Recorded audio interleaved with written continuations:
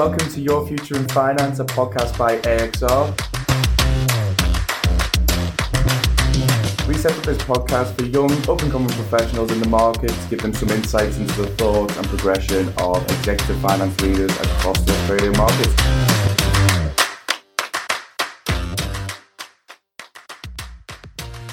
Hi, welcome back to Your Future in Finance, a podcast from AXR. Happy New Year. Good to have you all back. Prior to Christmas, I was lucky enough to be joined by Adeline Fernandez. Adeline is currently the VP of Finance for a company called Fluent Commerce.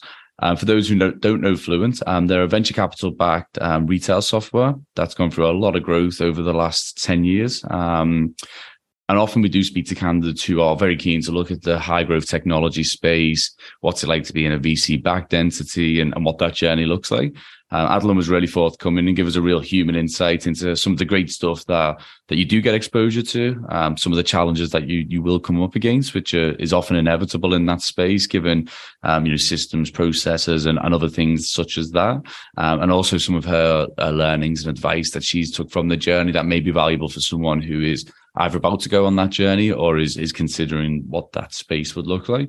I thought it was a really good conversation with Adeline. She brought a great human touch to her career story as well, which is really important because obviously there is that element of if you're going to take a role that's so fast paced, so much going on, how does that affect the personal side of things as well? So it was a really good listen. Really enjoyed chatting to her. So I will, without further ado, pass you on to the podcast. I hope you guys enjoy. Cheers. Welcome back to the podcast. Today, I am joined by Adeline Fernandez, who is the Vice President of Finance for Fluent Commerce. That's a very Americanized job title, isn't it? It is. But thanks for joining me, Adeline. Anyway, how are you? Yeah, thank you for having me, Callum. I'm very well, yes. Oh, good to hear. So, as always, guys, we have a bit of a run through of Adeline's career, some of the steps that she's taken, and some of the tips around building a good career within the finance space. Particularly focused around the venture capital-backed high-growth business and what that looks like for people, because I know it's a hot topic for a lot of people who are keen to look at moving into that space. So I guess to kick us off, Adeline, give us an overview. Who are you and what's your story so far? Okay. Well, as you said, I'm the VP of Finance at Fluent Commerce, and I've been there for over 6 years now, which is kind of almost like a lifetime in a startup, really. So you see a lot of highs and lows in that period of time. And, I guess the other part of me, which is really important that plays into my role and in my career, is I'm a mum of 2 boys, 8 and 10, and, they're big motivators for me in my life. So, yes. So I think we'll talk a little bit more about my career a little bit more, but that's me in a nutshell. That's where you are now. Yeah. Mother of 2 and VP of Finance. Fantastic. Yeah. And we always like to kick off with a few icebreaker questions. So some of the ones you've selected, fiction or fact? What when you pick up a book, what you go for? I do lean towards fact. I read both categories, but I do like things to have, I guess, a purpose. Yeah. So I guess more towards real than not real. Yeah. And anything you're reading now at the moment? Any hot topics? So I just finished a book called The Outliers. It's a book about sort of talking about people who've been very successful in their lives and talking about success and, what are the drivers of success other than, I guess, personality traits? Because I think it starts by saying, you've got to be talented, you've got to be hardworking. That's the baseline. But what are the other factors that sort of that drive that success? So it'll be things like opportunity and the environment that you're in, and also a little bit of luck, right? So it's a really interesting read. You may not agree with everything that's in it, but it's a point of view. Yeah, exactly. So ties nicely with the career as well, right? Yeah, exactly. Right place, right time. Hard work and talent get you there in the first place. Absolutely. Yeah, absolutely. And if you were to change one thing about society today, what would you change? That's a huge question. It's like a Miss Universe. Yeah. I'm a huge advocate for diversity, equity, and inclusion. And I'm very active in that space. So for me, it would be if we could all wake up tomorrow and we didn't see any of our differences and any of our biases, and we didn't judge. I guess at the end of the day, I noticed it was up on your wall just there, is, to quote John Lennon, I'm a dreamer, right? Yeah, and wouldn't it be great if there was no wars and we had nothing to fight? Absolutely. Well, I actually named my dog after John Lennon as well. So yeah, I'm not disappointed. I'm thinking about kids over the next few years, and I would like the name Lennon for a boy, but now for a dog. I can't really rename the dog after this. No, it's not great. It's not working out well. And we might have touched on it, I think, with your first question, but what would you rather be, an Olympian, a Booker Prize winner, or a Hollywood star? So, for me, it was between the Olympian or the Booker Prize winner, but definitely the Booker Prize winner. I mean, imagine being such a great storyteller that you can put yourself on a page and it resonates with people and it endures, So you leave a part of yourself, I think. A lot of people would like to think that, after they're gone, that there's, something left in this world about them. But imagine being, such a great storyteller. Yeah. If you were an Olympian, what would your sport of choice be? Oh, gosh. Oh, that's a difficult one. I'll say hockey. That's really random. I've never played hockey, but I love watching it. It's a good game. Yeah, it's a very entertaining game. It's a big fun. Yeah. We used to play in school back in the day, and it was for a few bruised ankles. It's a very hard ball. You don't want to be on the wrong end of it. No, absolutely not. And if we look more obviously into the career side of things, I mean, big picture, run me through your journey so far. Yeah. So I guess I had a very, what you would call a typical start to my career. I started as an auditor in a Big Four accounting firm, and then went on to work in quite a few big sort of enterprises, both locally and overseas. Through that experience, one of the experiences that I had overseas was, in fact, working with a big media company that had a technology part to it, which I really enjoyed.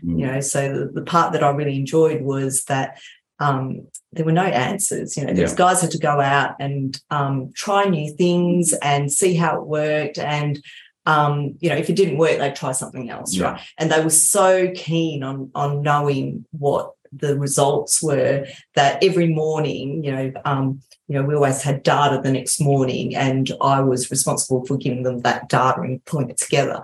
And every morning they were all over me, just going, what were the numbers from yesterday? What did they look like? And then they would adjust what they did. Quickly, wow, from day to day. Yeah. That's right. To either capitalise or, adjust. So that really, I guess, had a big impact on my decision to move into sort of a more innovative environment, as opposed to being in sort of big corporate environments. So when I came back from overseas, I pursued that, and it makes me sound really old, but I've been in that space for close to 20 years now. Yeah. Awesome. And what was it about that then? Was it the going somewhere where maybe a path wasn't blazed, so to speak, so you had to find a way to do things, and it was a bit more not, here's how we want you to do it, this is how we've always done it? Was it that innovative angle? Yeah, and it really pushes you to,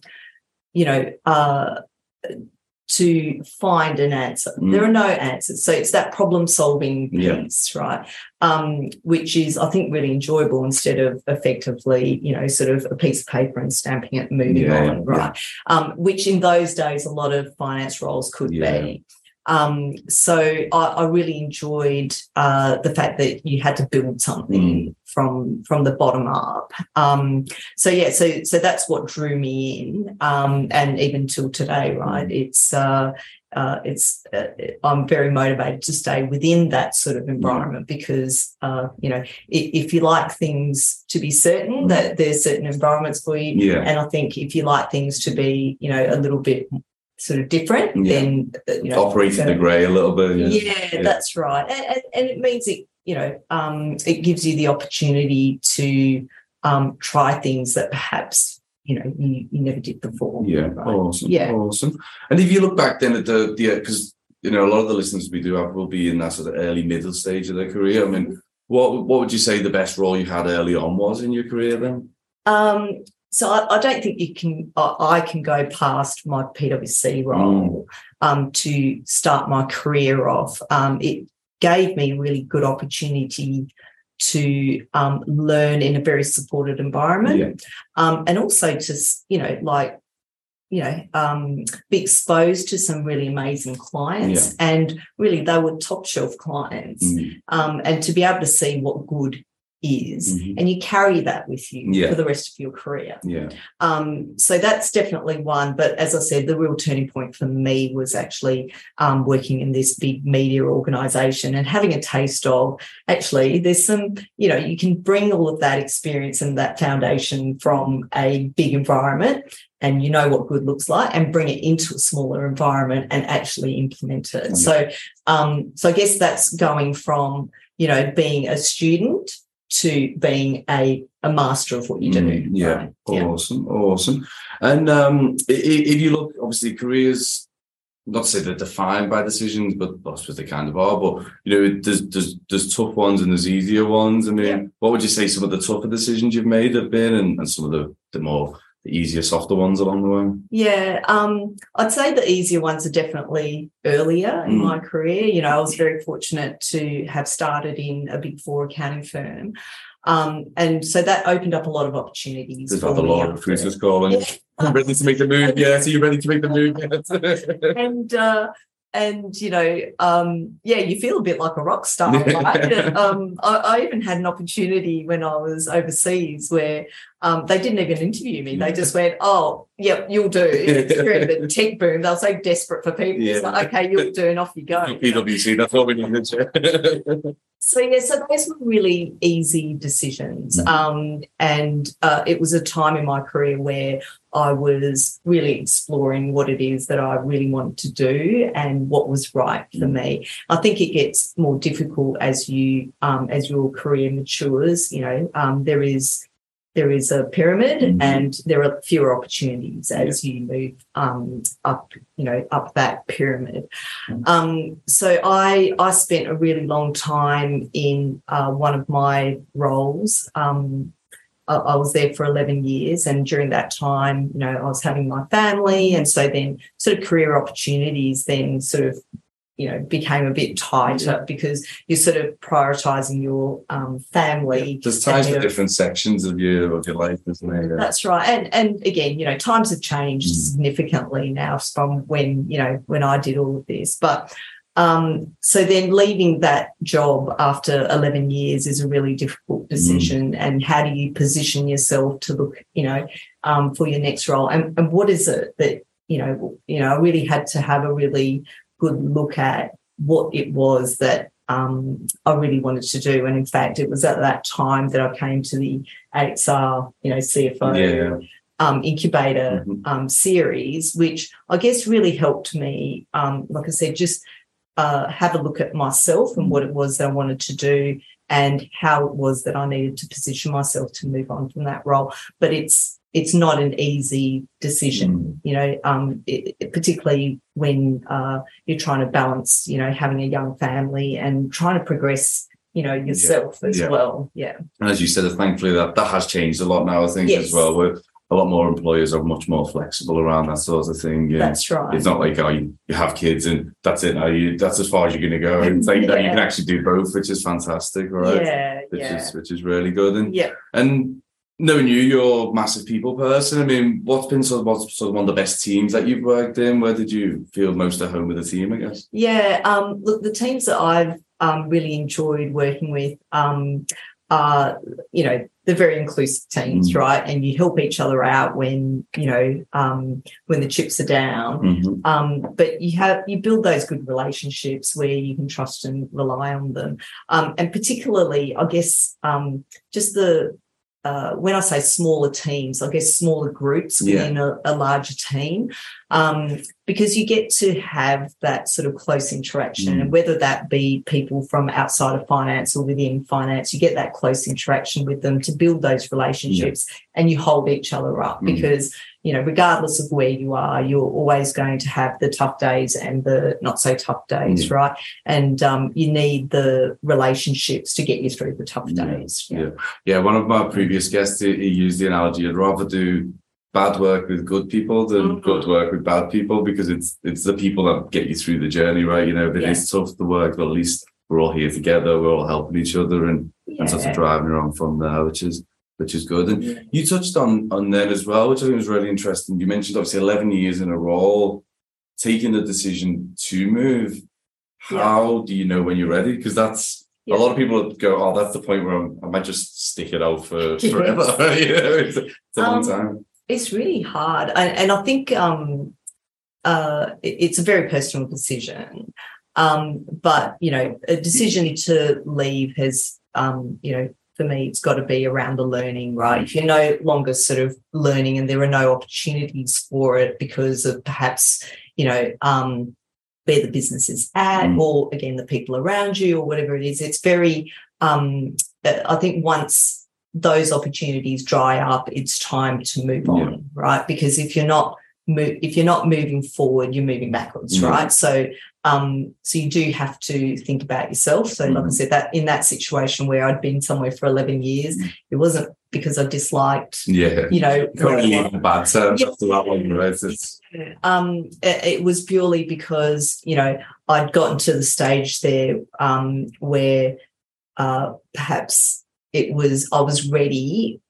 Because my family situation had sort of settled down enough so that I could take the next step with my career.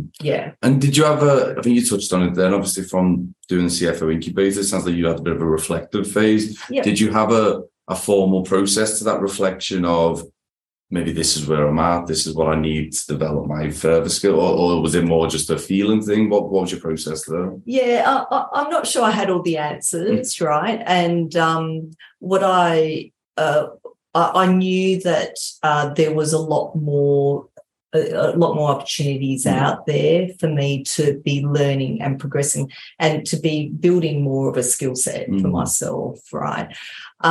So for me, it was, you know, it was how do I fit it all in? Yeah. You know, again, my family is very important. Like I said at the very beginning, my kids play a really big part in the contentment in my life and the drive in my life. And so to give up one for the other wasn't an option for me, right? So it was just thinking about what was important for me and how do I then fit it into a career, you know, which is also for me. And, you know, for perhaps some of your younger listeners who haven't sort of broached parenthood yet, when you have children, and I think a lot of women feel this, is that you lose a lot of your identity, you know. So outside of work, I'm, you know, Aaron's mum or Leo's mum, and I you know, I'm not VP finance.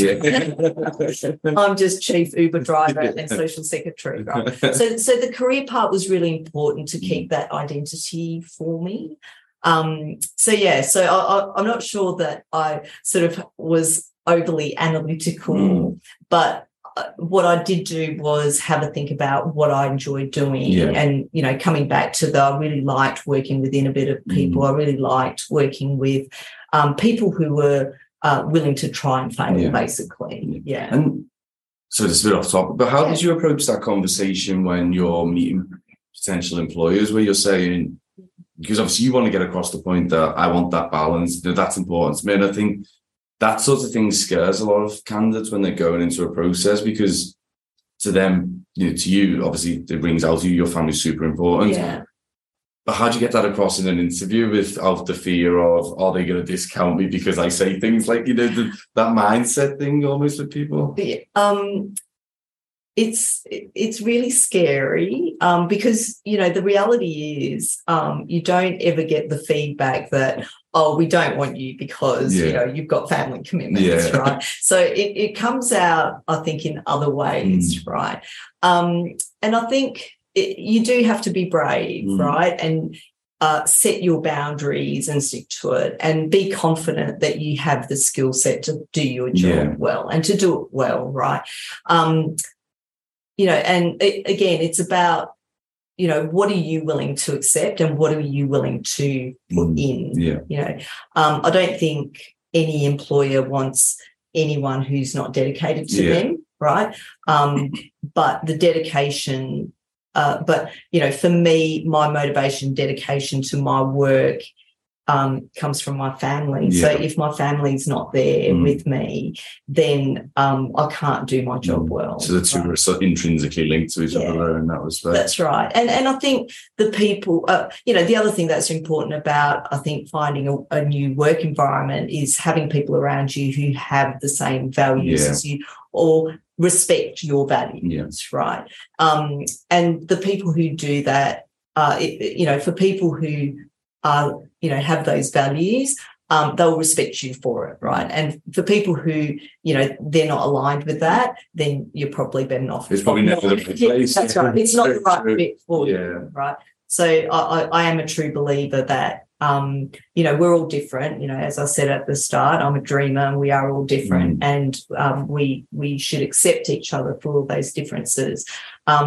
But for me, it's just, that's just not the right path for me, right? If I've brought my authentic self there and it wasn't right for this, situation, then it just wasn't right. It wasn't the right place anyway. That's right. Yeah. And again, I do think that's something that the world's got a lot better at over the last maybe 5-10. I've been in recruitment for 10 years now, which shows. But I've seen that adaptation massively, particularly over the last few years, for obvious reasons, with everything else that's gone on. I think that's really interesting. And did you ever have a mentor throughout your career, or is that something you've ever done for other people? Are you that type of person?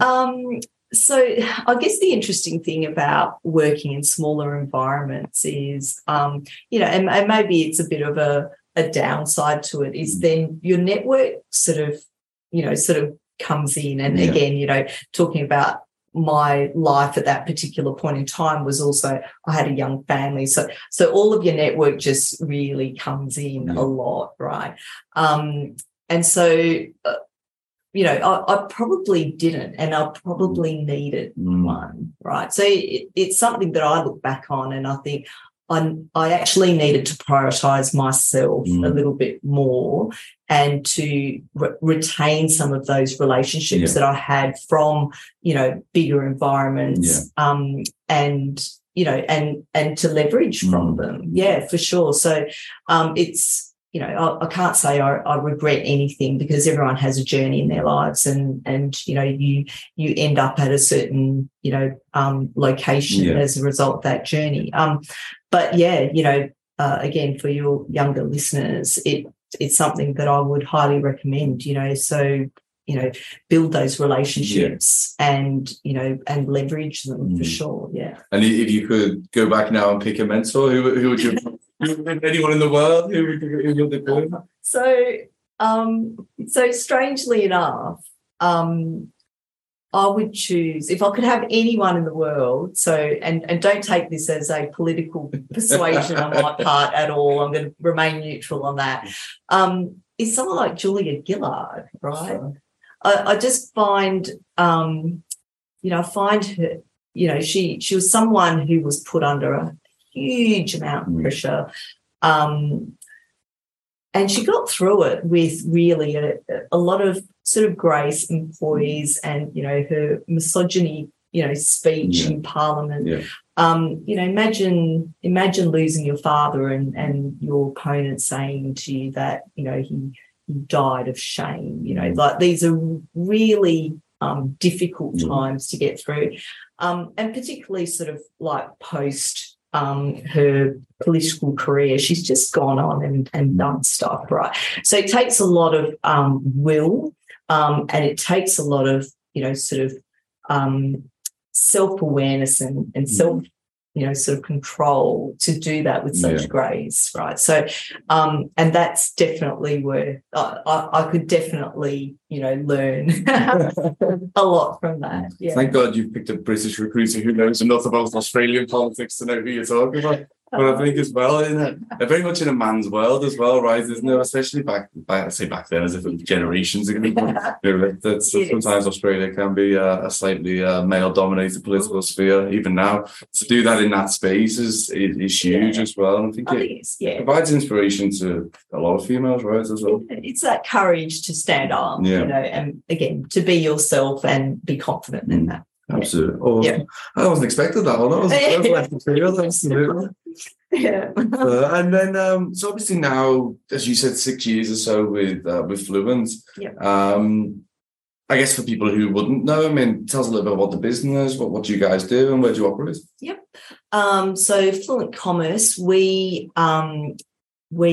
develop software for retailers in the order management space. So what that means is, I really hope salespeople aren't listening to this, but just to put it in really layman's term, is where the back end of functionality like click and collect and ship from store, but it is a lot more than that. It gives retailers a single view of their inventory and inventory availability, which is one of the really big problems within retail. So, as online shopping has, gone through the roof, particularly through COVID, and people have become more comfortable with online shopping, having a view of what is available inventory and live inventory feed has become ever more crucial. So that's what Fluent Commerce does in a nutshell, is giving retailers the ability to provide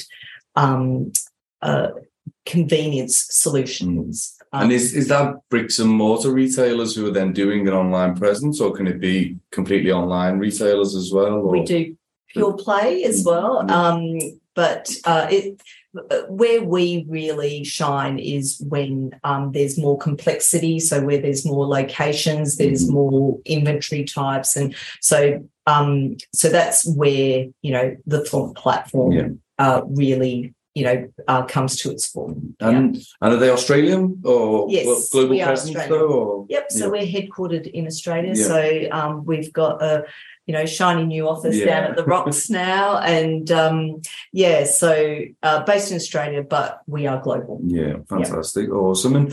And so you've been obviously, as you said, 6 years in your role. I mean, what's that been like in terms of the growth the business has been on? I mean, you touched on obviously COVID's blown online shopping up massively, but it was already well on the march before then. But what's that 6 years been like? What did you go into, and where are you now, I guess? Yeah.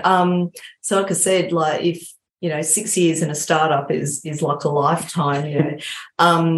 When I joined Fluent, we were sub $2 million turnover company, so really tiny. We were part of another company. And today we're over $30 million. So we're not massive, but that, taking, a $2 million business up to $30 million business is quite a big change. And so there's been, we're a VC-backed business. So we don't make a profit, and we don't plan to. It's part of the plan. So our shareholders support us in delivering this strategy, right? And that is, get market share and do it quickly. So through that time, in the first sort of few years that I was there, I think the first 3 years, we were still very much a cash-strapped startup, which presents a lot of challenges. And we were, I guess, lucky enough, or we were, brave enough to then close out our Series B raise in 2019, which saw us bring a really strong lead investor from the US, who have since supported us in the last 3 years. And, in that 3 years, most of that growth, when I talked about, 2 million to 30, most of that growth has happened in the last 2 to 3 years. So it definitely is very interesting. We were in a little office in Surrey Hills. We had about 60 or 70 people. Yeah. And when I walked in the door, it was literally just before we completed a demerger with our sister company at the time. And then it was, hit the ground running, get UK up and running, get the US up and running.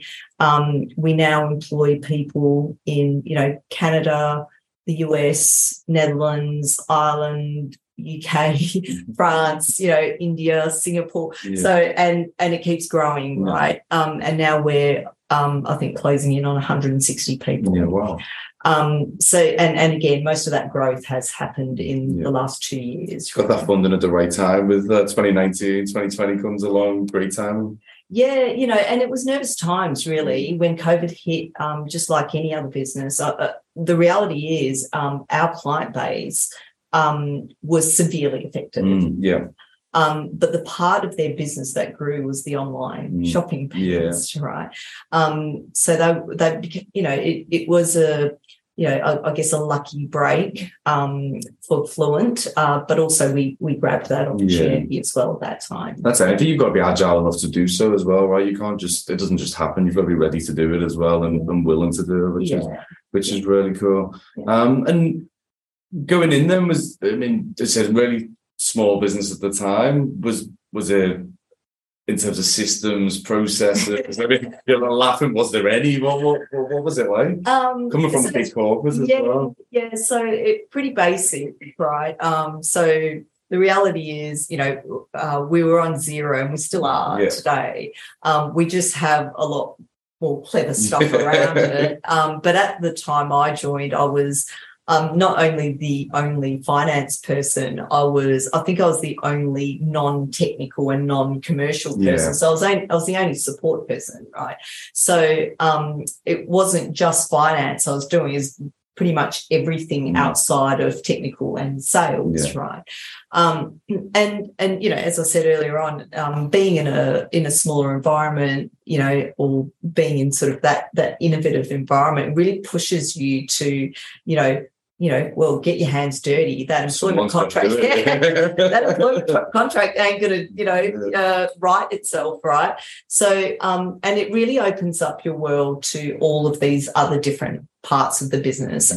And it wasn't the first time that I was doing it at Fluent. I'd done it as I sort of mentioned earlier on, I had done that work before previously. Yeah. So for me, it wasn't a rude shock. I think the first time I did it was a bit of a rude shock. And it is when you come from, you don't realise how supported you are until you come into an environment where there is nothing and you're building things from the ground up.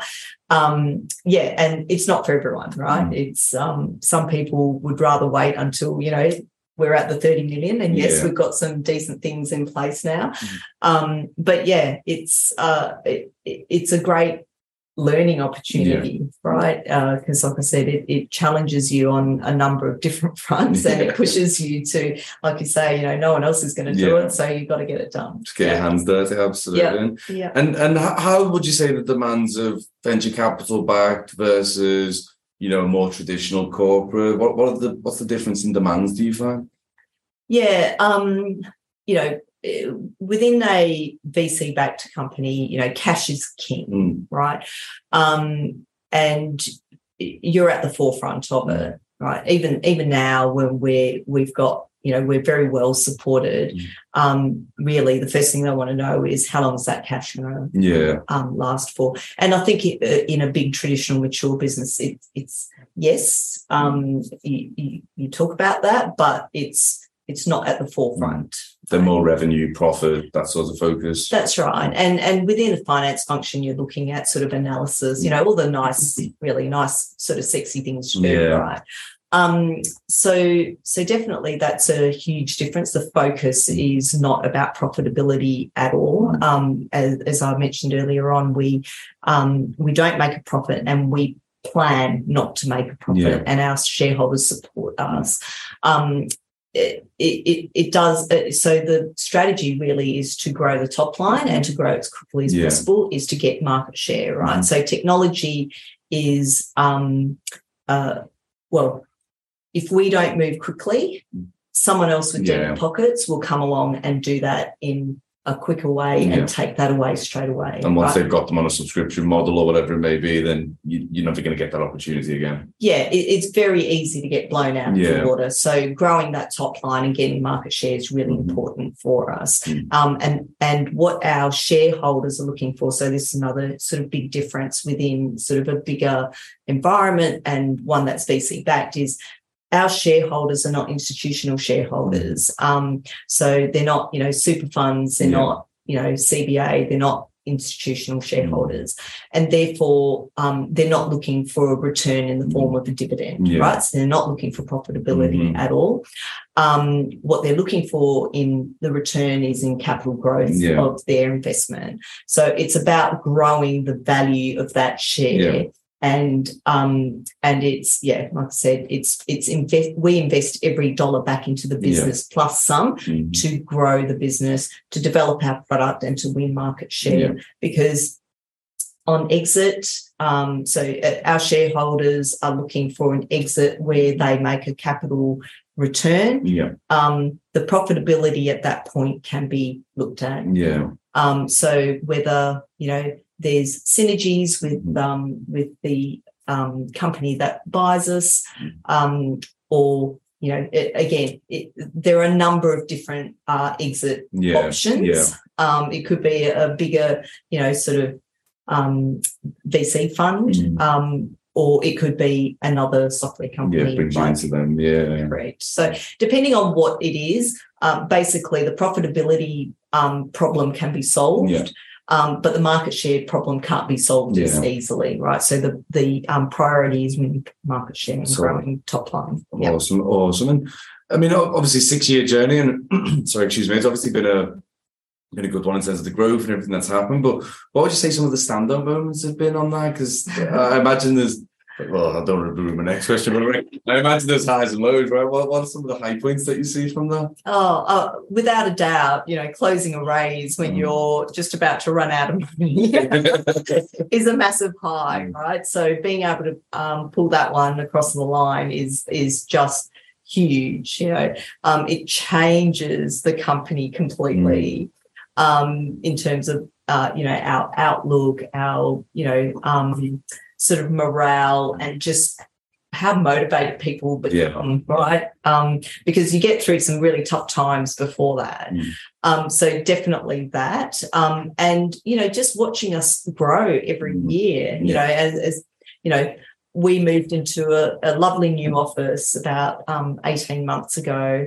And, some of us who've been around for a little while sort of pinching ourselves, right? Because we moved from, what was a very ordinary office into something that's like, wow, we've got a view of the Harbour Bridge now. And it's, so it's really satisfying to have taken the company through some really difficult times and to be able to reap the rewards of it. Small Surrey Hills office, so the nice plush one in the Rocks, which is absolutely lovely.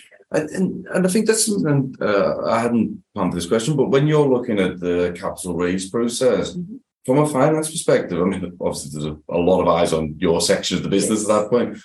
What's that like? What are you having to get together? What's the time frame on these sorts of things? Probably at that point in time, there was a lot of scrambling and, it was the first time I was doing it. But this time, we're lining up for a Series C raise now, and we can be a lot more sort of considered with, what we do with our financials. But certainly, having all of your board reports, neat and tidy, you've got to have all your forecast models in place, and again, just all the I's dotted and the T's crossed.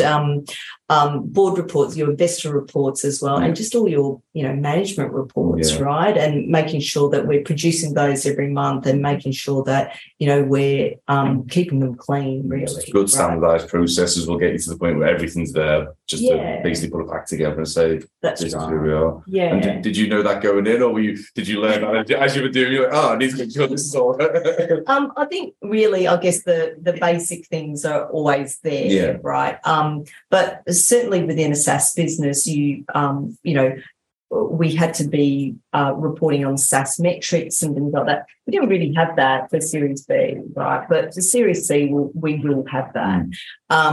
And, you know, I'm very lucky. I'm guided by, you know, a CFO who's had, you know, a lot of experience in this area.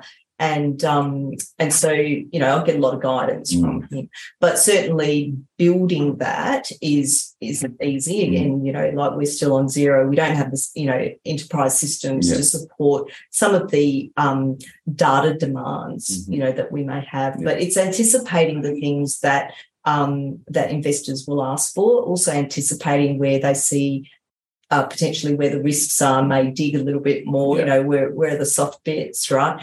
And being prepared with information to support what we're saying and what we're messaging. Is there a lot of back and forth there as well then, where they're like, oh, can we just get a bit more on this or a bit more there? Or, yeah, definitely. And the process, I mean, we do a DD even when we do, you know, debt as well, right? And because, of course, we can't go to a traditional debt provider, so we have, you know, VC debt, right? So, you know, they will ask, you know, the big focus is, you know, ARR, what does it look like? How are you retaining your clients? What's your churn look like? You know, and again, you know, digging in on, you know, well, how soft is your ARR, right? Because again, like I said, the big focus is growing that top line. So I think, you know, it is definitely a journey when you're preparing these and getting to the point where you feel comfortable with, you know, handing this over to someone who's going to go through it, who knows it really well. And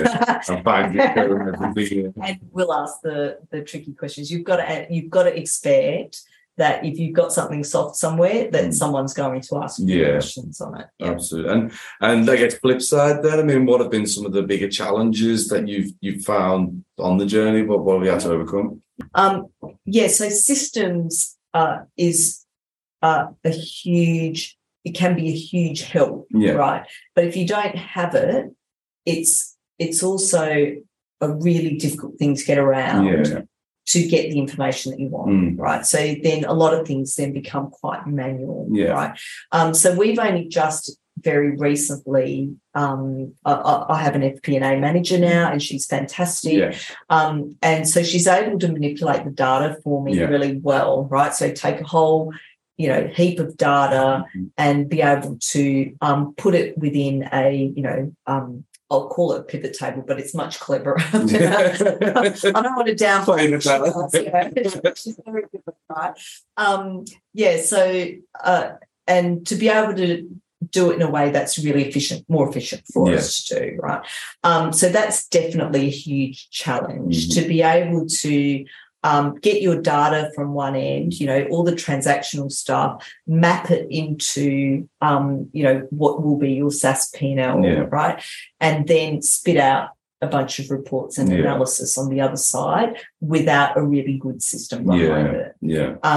So we're, and like I said, you know, we've got a, you know, a few nice things around our Xero now, but really ideally where we want to get to is, you know, having a nice system where we don't have to deal with an old GL and, you know, legacy accounts and all that kind of stuff, and be able to have a GL that suits us for our business now, and then also a system that then, you know, sort of spits out reports, you know, rather than having my team and me, right, actually, you know, creating the reports each month. And I think, again, to your point as well, getting it right early on is important, isn't it? Because if you're not doing it early on, try doing it when you're in the middle of that big growth, or if you're trying to get a fundraise going or whatever it may be. You're just going to fall over trying to do it. And it's tough, right? I mean, you know, when you work within a smaller environment, your resources are quite limited, right? So you don't have the luxury within a bigger environment where, you know, that person over there will do that bit of the job and that person, you know, and it's all, you know, everyone has a very defined specialisation and then passes it on to the next person.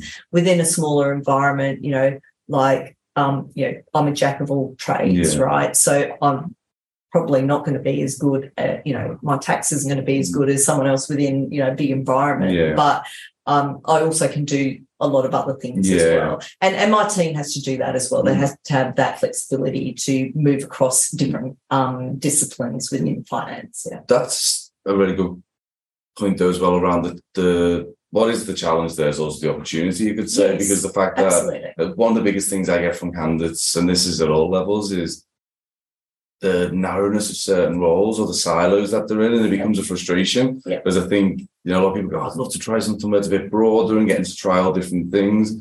And ultimately, good finance professionals or intelligent people, they can pick things up. It's just getting the opportunity to go into something where you can try a bit of everything and get involved in different parts and learn lots, as you said, become a bit of a jack of all trades rather than this is your thing. Yeah, absolutely. So I think the challenge becomes the opportunity, but you've got to be the right person for wanting to do that. Yes, that's right. And it is a real challenge at first, right? But absolutely, it is an opportunity as well, and it's an opportunity that I've enjoyed, right? To be able to, for me, going from a big environment to a small environment, I really felt like it lifted me out of just,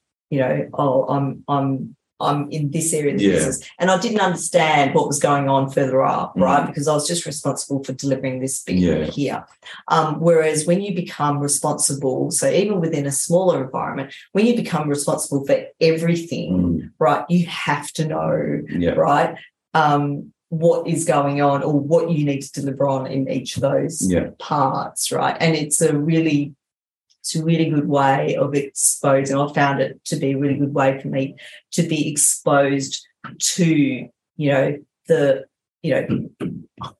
sort of strategy side of the business, right? So understand, like, what are we trying to achieve up here, right? And then down here, I think it makes it easier to roll your sleeves up and go, because I have a purpose here, right? But within a bigger environment, it sometimes that purpose can be lost, right? Because you're just doing. You don't see the rest of the machine. You just see your cog and your wheels, so to speak. And if you're not sure on something, you're learning something new.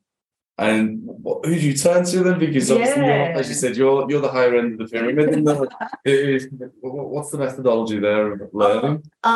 Look, certainly, I definitely lean a lot on my network, and some of them are within sort of accounting firms and some of them are within bigger organisations.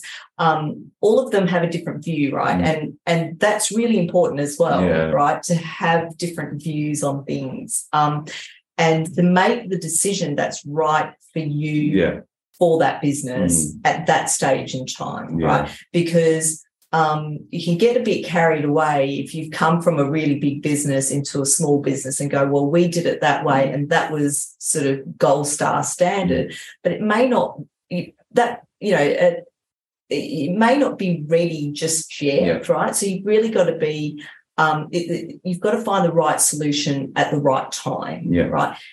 Because we all know that, within these big enterprises and these big businesses, they've got great stuff. They've got great systems. They've got great procedures and policies and things like that. Not all of them. I'd like to say that. It's definitely not all of them.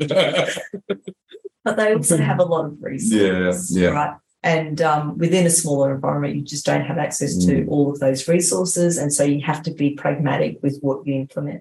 What can we make work within our environment? That's right. Until you get to the next stage, right? So it's a step journey, right? So what can we do now to solve our problems? And I get it that it may not solve the problem for 2 years' time, but actually I can't wait for 2 years' time to solve this problem because I'll be delivering nothing between now and then, right? So when a VC comes to me and says, I need this, it's like, so it does have to be the right solution for the problem now. So it's got to be fit for business now. Fantastic. And I guess if you were speaking to someone who was looking to make a move into that sort of, high growth, smaller business environment, particularly obviously VC back, what would you say is, in short, like what's a bit of advice that you'd give them when looking at opportunities in that space? If you're coming from a big environment, I think really get comfortable with being uncomfortable. Yeah. Right.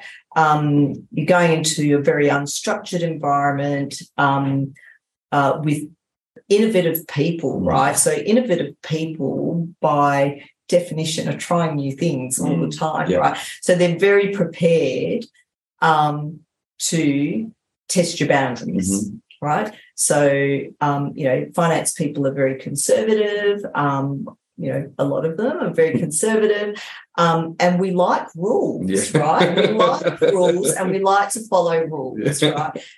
That is just not going to be the case. So be prepared to be challenged on that front, right? And coming back to, you've got to be pragmatic with your solutions, right? And also appreciate that perhaps some of the things that you were really good at within a big environment may not matter in a smaller environment. So again, be prepared, get comfortable with being uncomfortable, right? To be challenged every day. Is it a whole different world, would you say, or is it just a different viewpoint on something? If that makes sense. It's a bit of a bad question, but it's definitely a different world, right? So I think, it comes back down to accountability. And I think your question earlier on about, what's the big difference between big and small, right? Big businesses have a lot of accountability, right? Smaller businesses generally don't have. Well, they just don't, right? Unless they're functioning within sort of financial services where there are, very strict rules in there. They're sort of functioning in an environment where actually there's not a lot of rules, right? And so, you've just got to be, they're just working in a different mindset, right?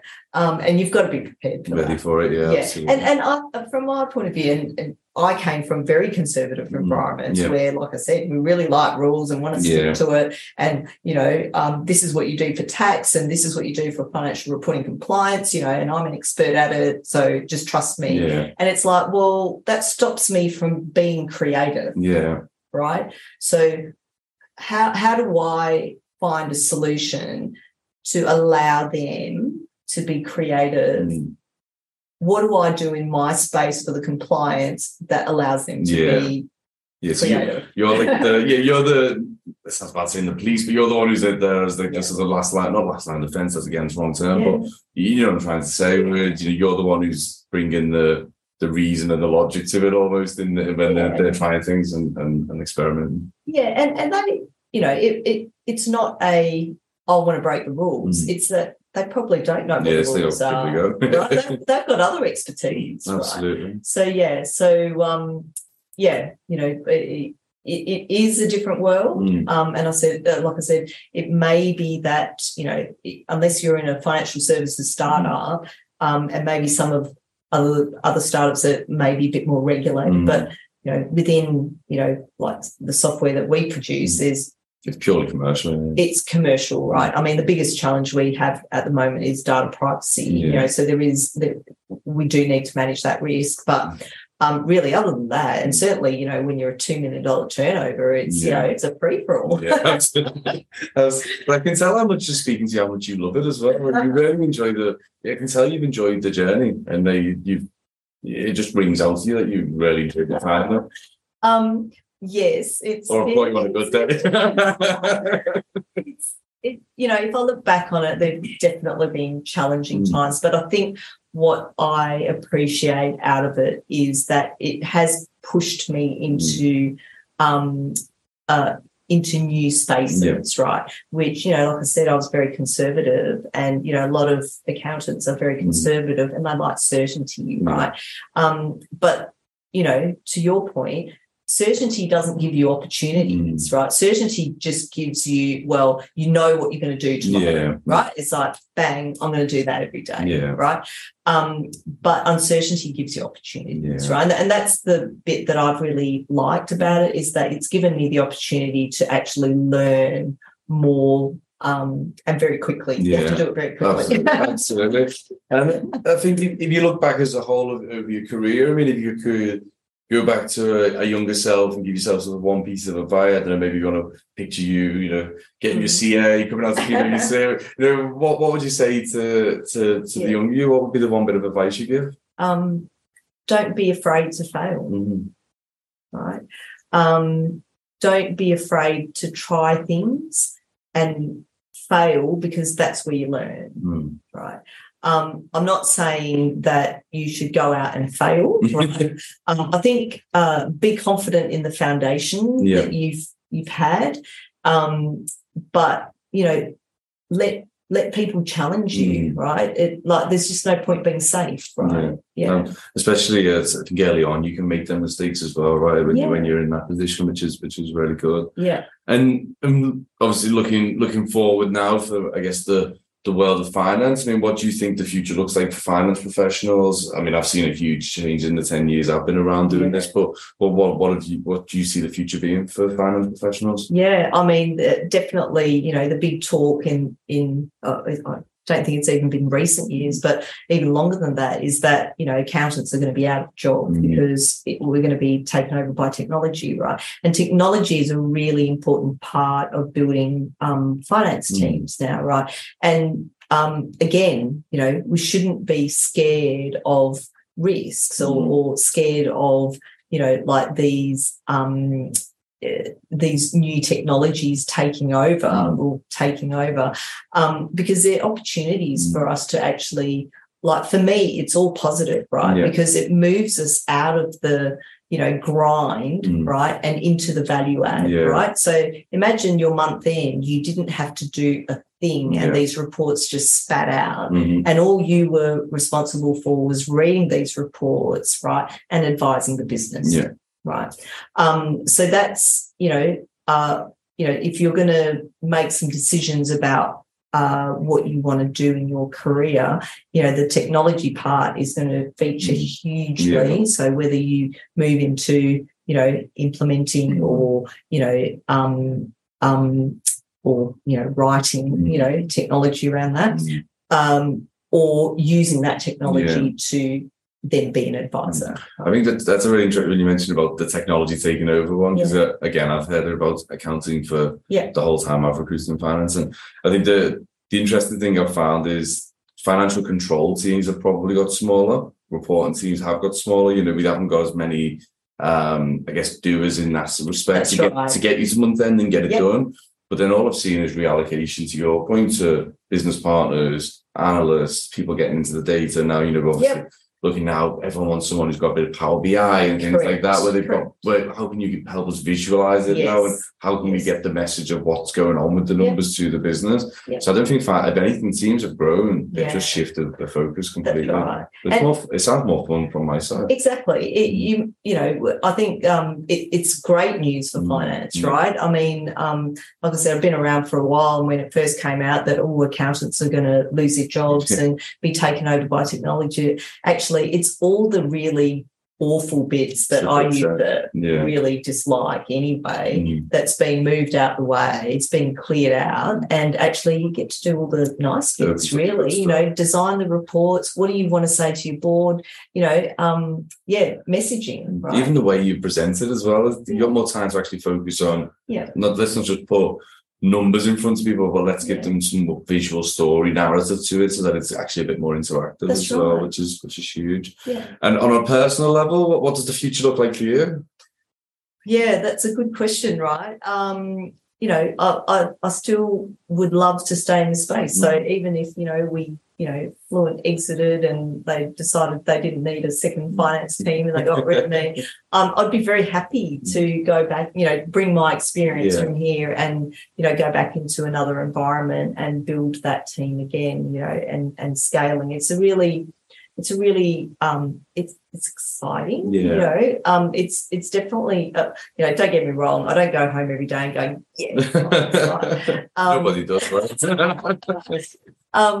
But I'd rather be doing this than I think a job that didn't push me into new places, right? So I'd be very happy to bring my experience and my learnings into another environment where hopefully I can